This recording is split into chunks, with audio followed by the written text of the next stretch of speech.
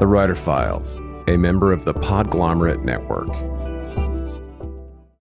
Greetings, scribes. I have got some exciting news to share. The Writer Files now has an exclusive Patreon community where subscribers will get exclusive access to uncut ad-free interviews, a writer's happy hour, bonus breakdowns, and content from productivity and publishing experts each month. In the meantime, just head over to patreon.com/thewriterfiles. It's free to join Patreon to get a preview, and you can upgrade anytime. That's patreon.com/thewriterfiles. Help us start something special. When you need mealtime inspiration, it's worth shopping Kroger, where you'll find over 30,000 mouth-watering choices that excite your inner foodie. And no matter what tasty choice you make, you'll enjoy our everyday low prices, plus extra ways to save, like digital coupons worth over $600 each week. You can also save up to $1 off per gallon at the pump with fuel points. More savings and more inspiring flavors make shopping Kroger worth it every time. Kroger, fresh for everyone. Fuel restrictions apply.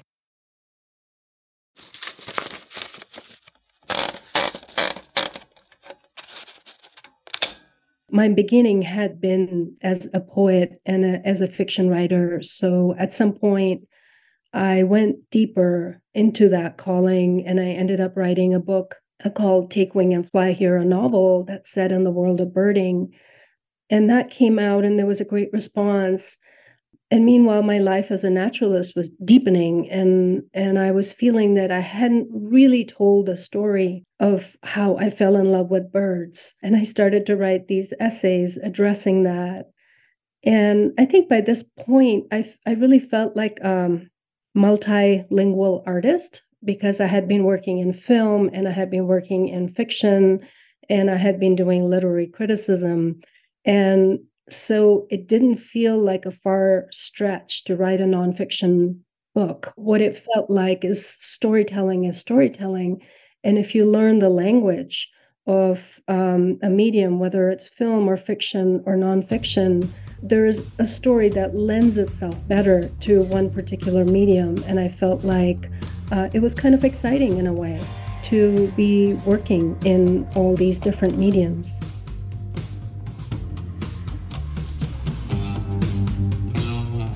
And welcome back to the Writer Files. This is your humble host, Kelton Reed, wishing you pages, patience, and perseverance per usual. Award-winning author and filmmaker Priyanka Kumar spoke to me about the language of cinema, her Zen leanings, returning to the solace of nature, and her latest Conversations with Birds. Priyanka is a graduate of the University of Southern California's School of Cinematic Arts and an alumna of the Bread Loaf Writers Conference. She is also the award-winning writer, director, and producer of the feature documentary The Song of the Little Road, starring Martin Scorsese and Ravi Shankar. Her latest is Conversations with Birds, a Publisher's Weekly Top 10 nonfiction book for fall 2022, a bookshop.org Read Outside the Big Five selection, and an Apple November Best Books of the Month, and has been described in a Kirkus Star review as an eloquent depiction of how birding engenders a deep love of our ecosystems and a more profound understanding of ourselves. Priyanka's debut novel, Take Wing and Fly Here, was published in 2013 to critical acclaim, and her essays and criticism have appeared in the New York Times, Washington Post, the LA Review of Books, and many others.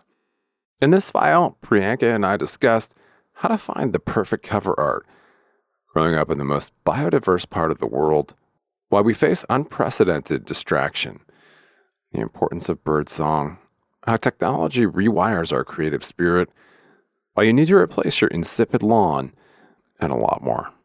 Stay calm and write on. And don't forget, you can always support this show by heading to writerfiles.fm, where you can also sign up for email updates, get links to merch, and other resources for writers.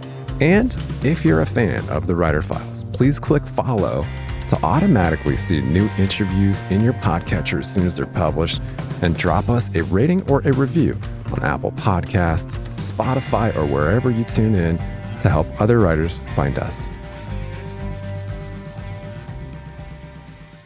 Okay, we are back on the Writer Files, and I am honored today to be joined by award-winning filmmaker and author Priyanka Kumar is joining us. Thank you so much for taking the time to do this today. Thank you, Kelton. I can't wait to pick your brain about all things writing, and of course, this lauded new book of yours. And yeah, but as we do with so many authors, take us back a little bit and talk some about your superhero origins as a writer, because I understand, that as a filmmaker, you kind of had different plans maybe for your life and career early on. But yeah, talk kind of about your journey to this fantastic book, Conversations with Birds. Sure. I started writing at a very young age without really thinking about it. I think I was about 10 when I won a poetry competition, and that was the first time I remember being cognizant of the fact that I was writing not just for myself, but for an audience. And so throughout my teenage years, I was writing short stories and essays and publishing them in newspapers and journals. And still, I didn't think of myself as a writer. I thought I was going to study international relations, which was what I did at the University of Toronto. But the writing really persisted. I found myself writing novels and essays, and it was just something that never went away until people started to read my work and give me some feedback. And at one point, a professor at the University of Toronto asked me if she could use a chapter of a book I had written for an anthology for international literature. And the book wasn't even published yet. And that was the first time I really paused and wondered whether I could really make a life as a writer. And I think that was a transformative moment for me to have an esteemed professor who was teaching Chaucer to come to me and ask if she could use a chapter of my unpublished book for an anthology for a class that she was teaching.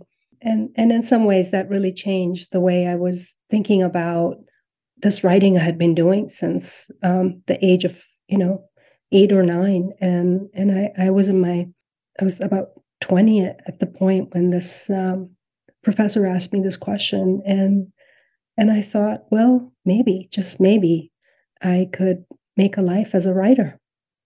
Yeah, and as a storyteller in different mediums, including documentary filmmaking and fiction.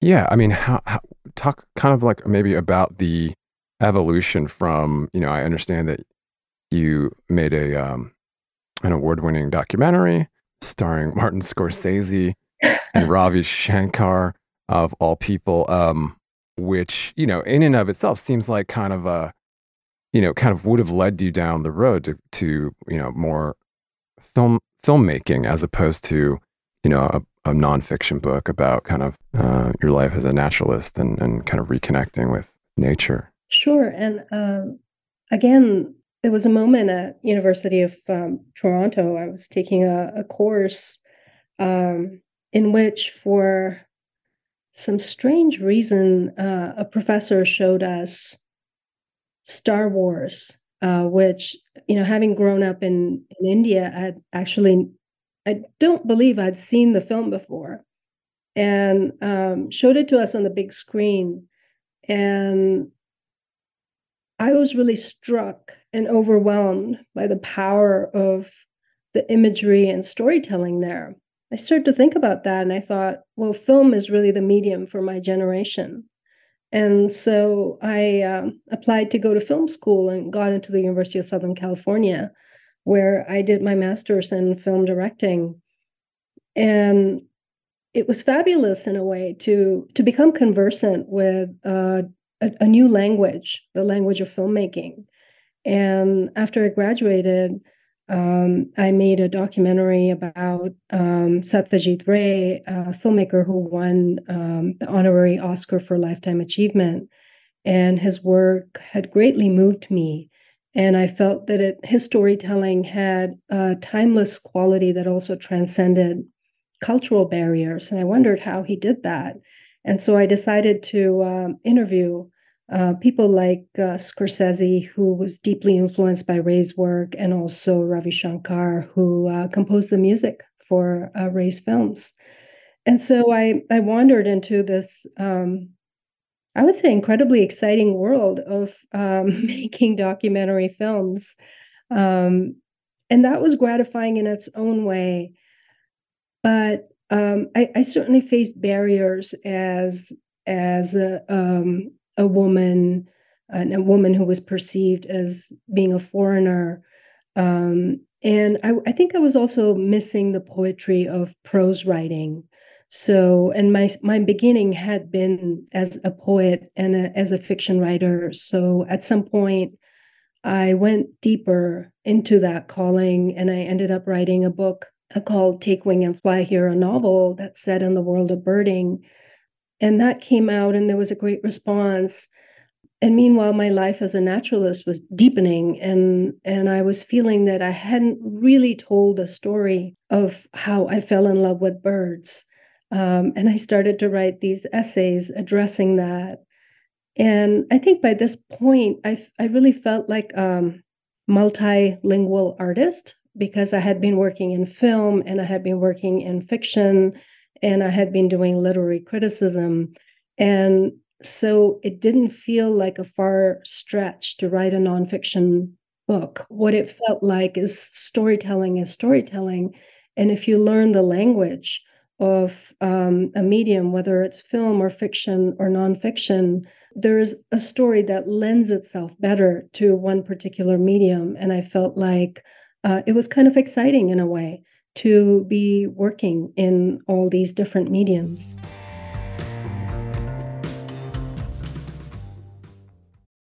And just a quick aside to revisit the exclusive Writer Files Patreon community, where subscribers get access to uncut ad-free interviews, a writer's happy hour, bonus breakdowns, and a lot more. I know that for serious writers, it can be more distracting than ever to cut through the noise, stay productive, and home in on what's happening in the publishing industry. Over 8 years, we've provided a looking glass into the habits of professional writers and publishing industry insiders. And as your humble host, I've decided to launch a membership-based Patreon for serious scribes to cut through the noise, swap tips and tricks, and hang out with like-minded peers.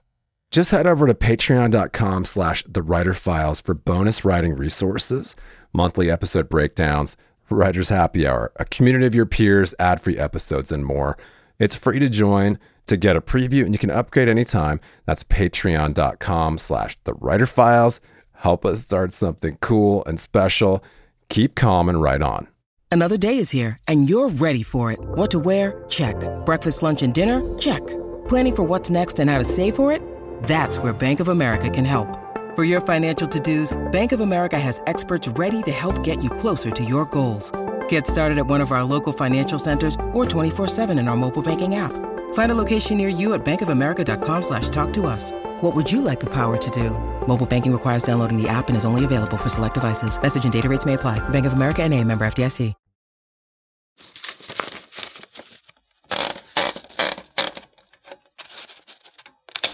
Well, congrats on the work. Of course, Conversations with Birds. Really a beautiful cover, I thought. I mean, it was kind of stunning. Thank you. How did you feel about the the cover? I mean, it's like, I mean, if I could describe it, it's kind of got like gold foil. Yeah, thank you. Yeah. Around the edges, it just really pops. You don't see a lot of covers that are that ornate. Yeah, and that gold foil was meant to honor the place where I grew up, which is Assam in northeastern India. And that is actually a motif that the cover artist took from some Assamese textiles. And I am so grateful for this cover to Mary Austin Speaker, who's the cover artist. And she began to read the book, and I think she felt that, or the way that she expressed it to me, is that she thought that this was a book that was going to be around for a really long time, because it addresses what's going on in the natural world today, and addresses not just biodiversity loss, but also the joy and beauty of encountering birds. And she really wanted to make a cover or design a cover that she felt did justice to what the book was doing. And I have to be honest, I was staggered by the beauty of this cover. And it really took my breath away early on, that this artist had such enthusiasm and faith in my book, and that touched me. Yeah, that's really a great story, actually, because you don't hear a story like that very often about just something that could be considered so simple, and obviously it's not. These covers that convey a very specific message often, but a unique story, and kind of matches the prose in a way. But congrats on the reception. The reviews have been amazing. Your peers have come out and said some really sweet things. It was named top 10 nonfiction book for fall 2022 by Publishers Weekly, many others. And Apple named it November's best books of the month. And I'll just read a little blurb here. This isn't just a book about birds. It's a look at the joy and curiosity we feel when we build connections with the natural world. With gorgeously descriptive language, Kumar shares her fascinating discoveries about birds and uses them as a gateway to explore topics like climate change, racism, and spirituality. And you must be feeling pretty good about the reception now that your baby is out in the world. I am, and thank you for that. And I'm also finding myself going back to some of my Zen roots and focusing on breathing and and really having a slow mind, really being present in this moment, and being grateful for this this incredible reception. Yeah, it's got to feel pretty good. Well, as you mentioned, you've kind of described it as like the poetry of biodiversity, helping to really, as you mentioned, kind of remedy this tech overload that we're all suffering from, I think. As you mentioned, it's a very timely book. And yeah, I mean, I'd love to go back to kind of, obviously the book itself tells this story about your own relationship with nature and having come from Los Angeles and then found yourself kind of seemingly feeling some isolation in, I think, Santa Cruz, right? Right. And spending time in the nature preserves there, which I have done myself. The UCSC campus itself is just like gorgeous and beautiful and kind of really, really green, verdant. And of course, then you've got, as you mentioned, the those nature preserves and the marshes and just so much biodiversity. But yeah, talk a little bit about the genesis of the conversation that you've started here. Sure. I was fortunate to grow up in an area in India that is considered today to be one of among the top 20 biodiversity hotspots on the planet. And of course, as a child, I just loved every moment of it without knowing how fortunate it was, or without knowing that this was quite unusual.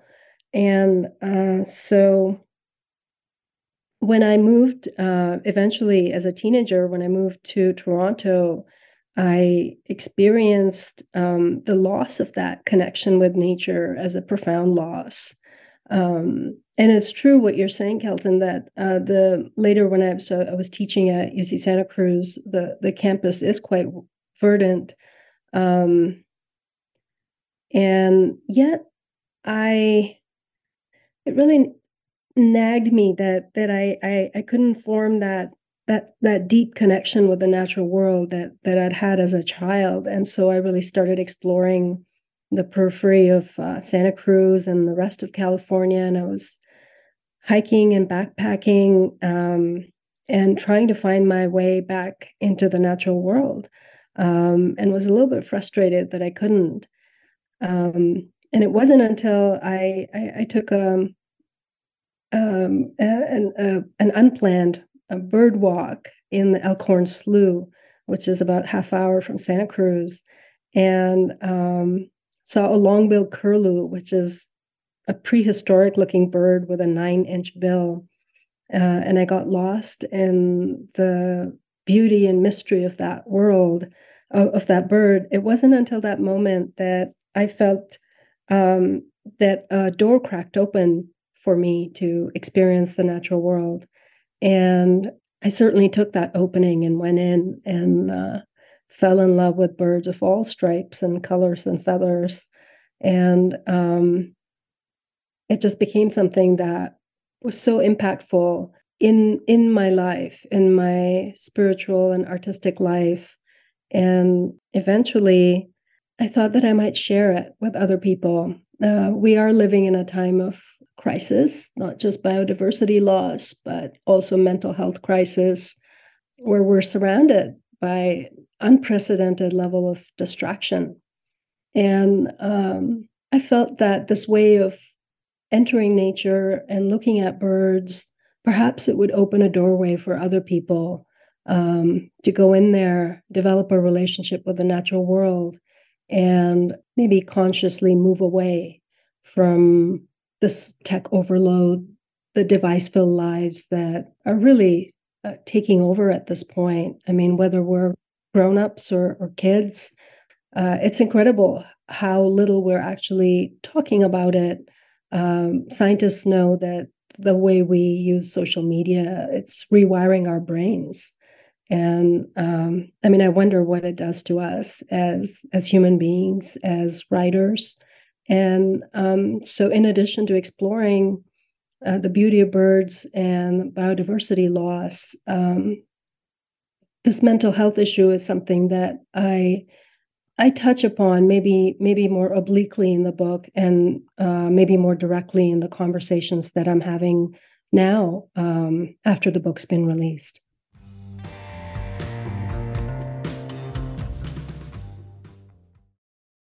Your brain needs support, and new Ollie Brainy Chews are a delightful way to take care of your cognitive health.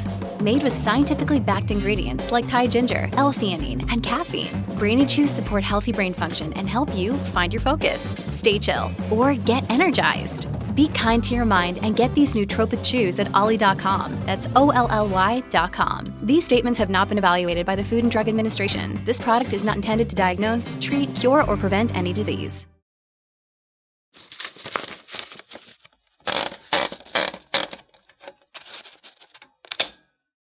It really seems like, part of the takeaway, as you mentioned, this kind of these concentric circles of crises that we're dealing with, not only from climate change and, of course, this rather fragmented and divisive time in our culture is, as you put it, incredibly distracting. And it does feel at times like our brains are wired by our tech overlords to our detriment.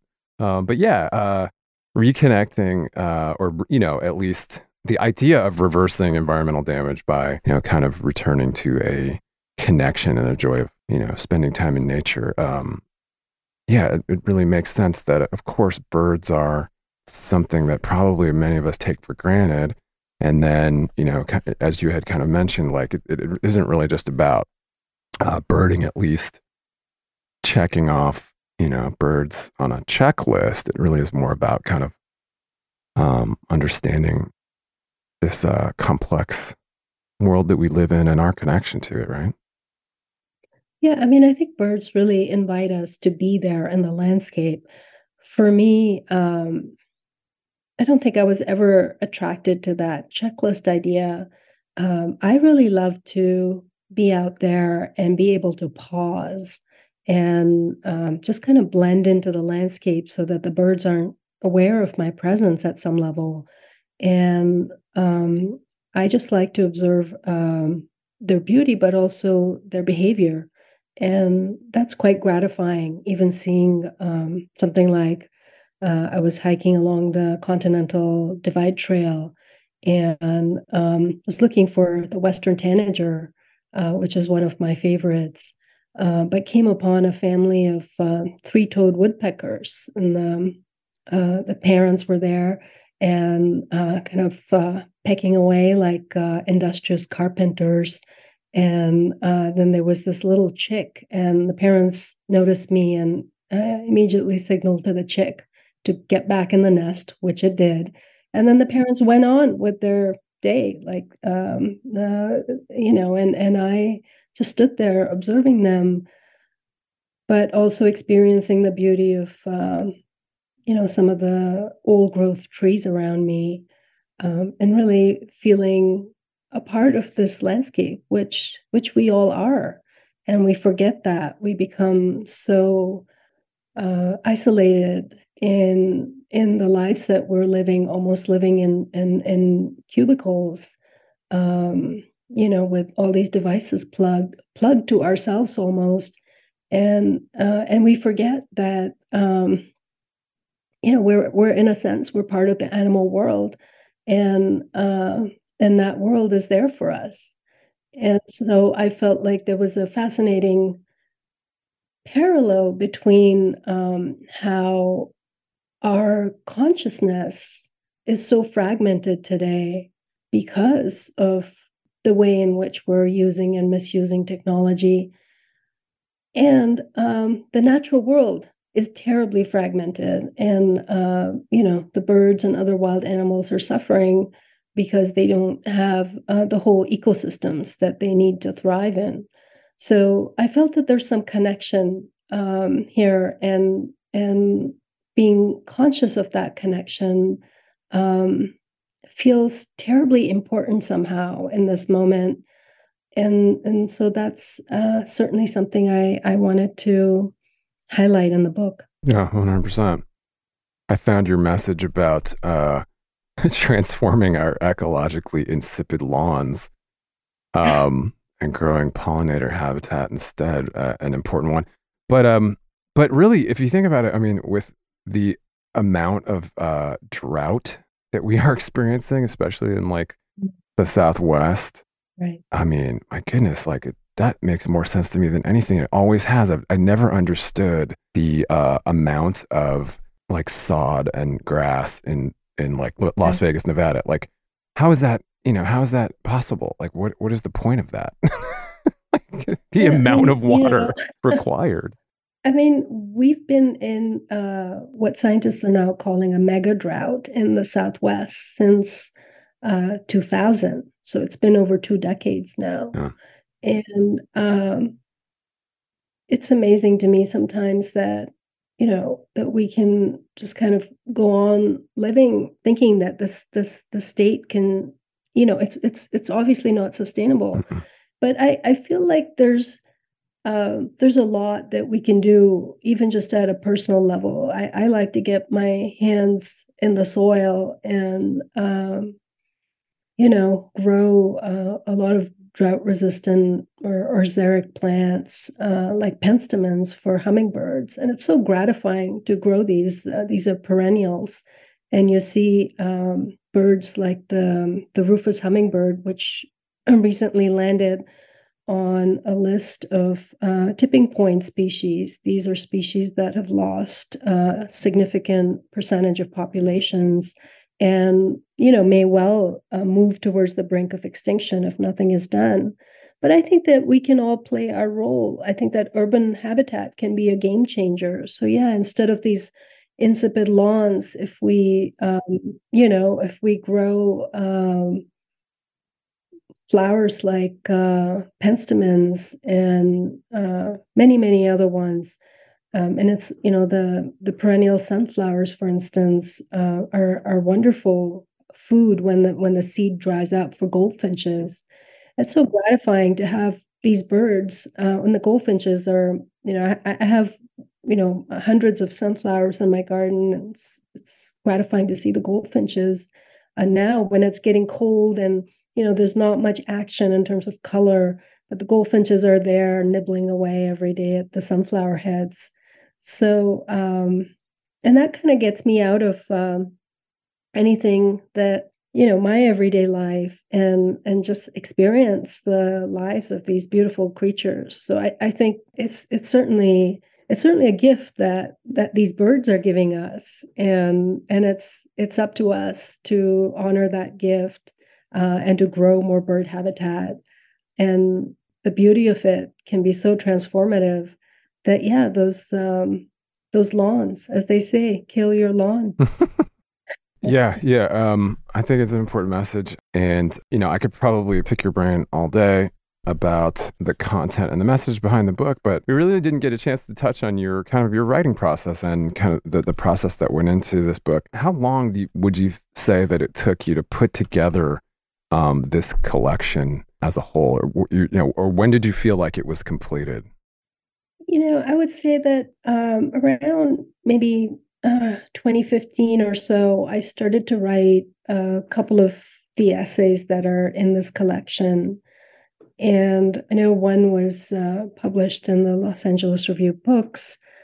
And there was some incredible feedback. There was a publisher at Grey Wolf who told me that this essay I wrote about a bobcat, she couldn't get it out of her head. And I thought, well, maybe there's something there since she reads a lot. And so she suggested that I connect with a different publisher. And so it wasn't really until I would say the summer of 2019 that I started to seriously work on the essays. So it took me a good year and a half to write the 20 essays in this book. And a lot of that happened during the pandemic. And speaking of writing process, I before the pandemic, I liked to kind of work at my desk, but also go to a favorite cafe and do a bit of work there. I like the energy of that. And with the pandemic, all that came to a very quick close, and I wondered what that would do to me as a writer, because it was an important part of my routine to go to a certain cafe and work there. And interestingly, I settled in more at my desk. I think I ended up being more prolific and going deeper into my work. So, and I rarely go to a cafe anymore. It's very strange how the pandemic has changed us. But yeah, I would say it took a good year and a half to write these essays. And then of course I was done around the very end of 2020, and then there's the process of editing and getting a book out. So yeah, and I find myself in fall of 2022. Seems a little surprising.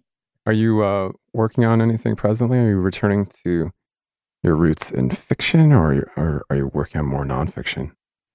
Both. Thank you for asking that. For about the last 5 years, I've been working on a trilogy that's a fiction trilogy that's set in independent India, that tells the story of independent India, post 1947 through to the 1990s. It tells the story of two families whose lives intertwine. And so I'm working on that trilogy. And then on the nonfiction end, I'm working on a book called The Light Between Apple Trees, which has to do with my love of wild fruit trees.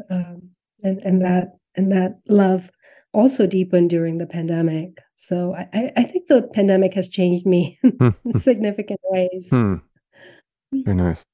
Well, we will look for those, of course. And quick fun one before we wrap up here with your advice to your fellow scribes. If you could have dinner with any author from any era, who would you take and where would you take them? Wow. Okay. I think Tolstoy. I hope that doesn't sound like a fusty answer. And I know that he preferred tea to coffee, so I I would take him to a place called Chocolate Maven. It's in Santa Fe, which does an excellent high tea. So a high tea and pastries. Did you say dinner? That sounds perfect. I think in a pinch they might serve a meal too. You can have it delivered. We have DoorDash. We can bring you whatever you want. Yeah, there you go. And I mean, I think because Tolstoy was also working in different mediums, of course, he's known for his fiction, but I have a wonderfully old book of letters that he wrote, which to me just reads like a nonfiction book. So there's a lot of philosophy. He was a philosopher as well. And then, of course, at the end of his life, he in a way disavowed his fiction. He didn't think that it was terribly important or meaningful, and he instead focused on his spiritual life. And so I think there's a lot of interesting tension there, and I would just be sipping tea and having pastries and asking him some hard questions. Well, to be a fly on the wall for that would be pretty fascinating. I would like to wrap up with your advice to your fellow scribes on just how to persevere during these highly strange times.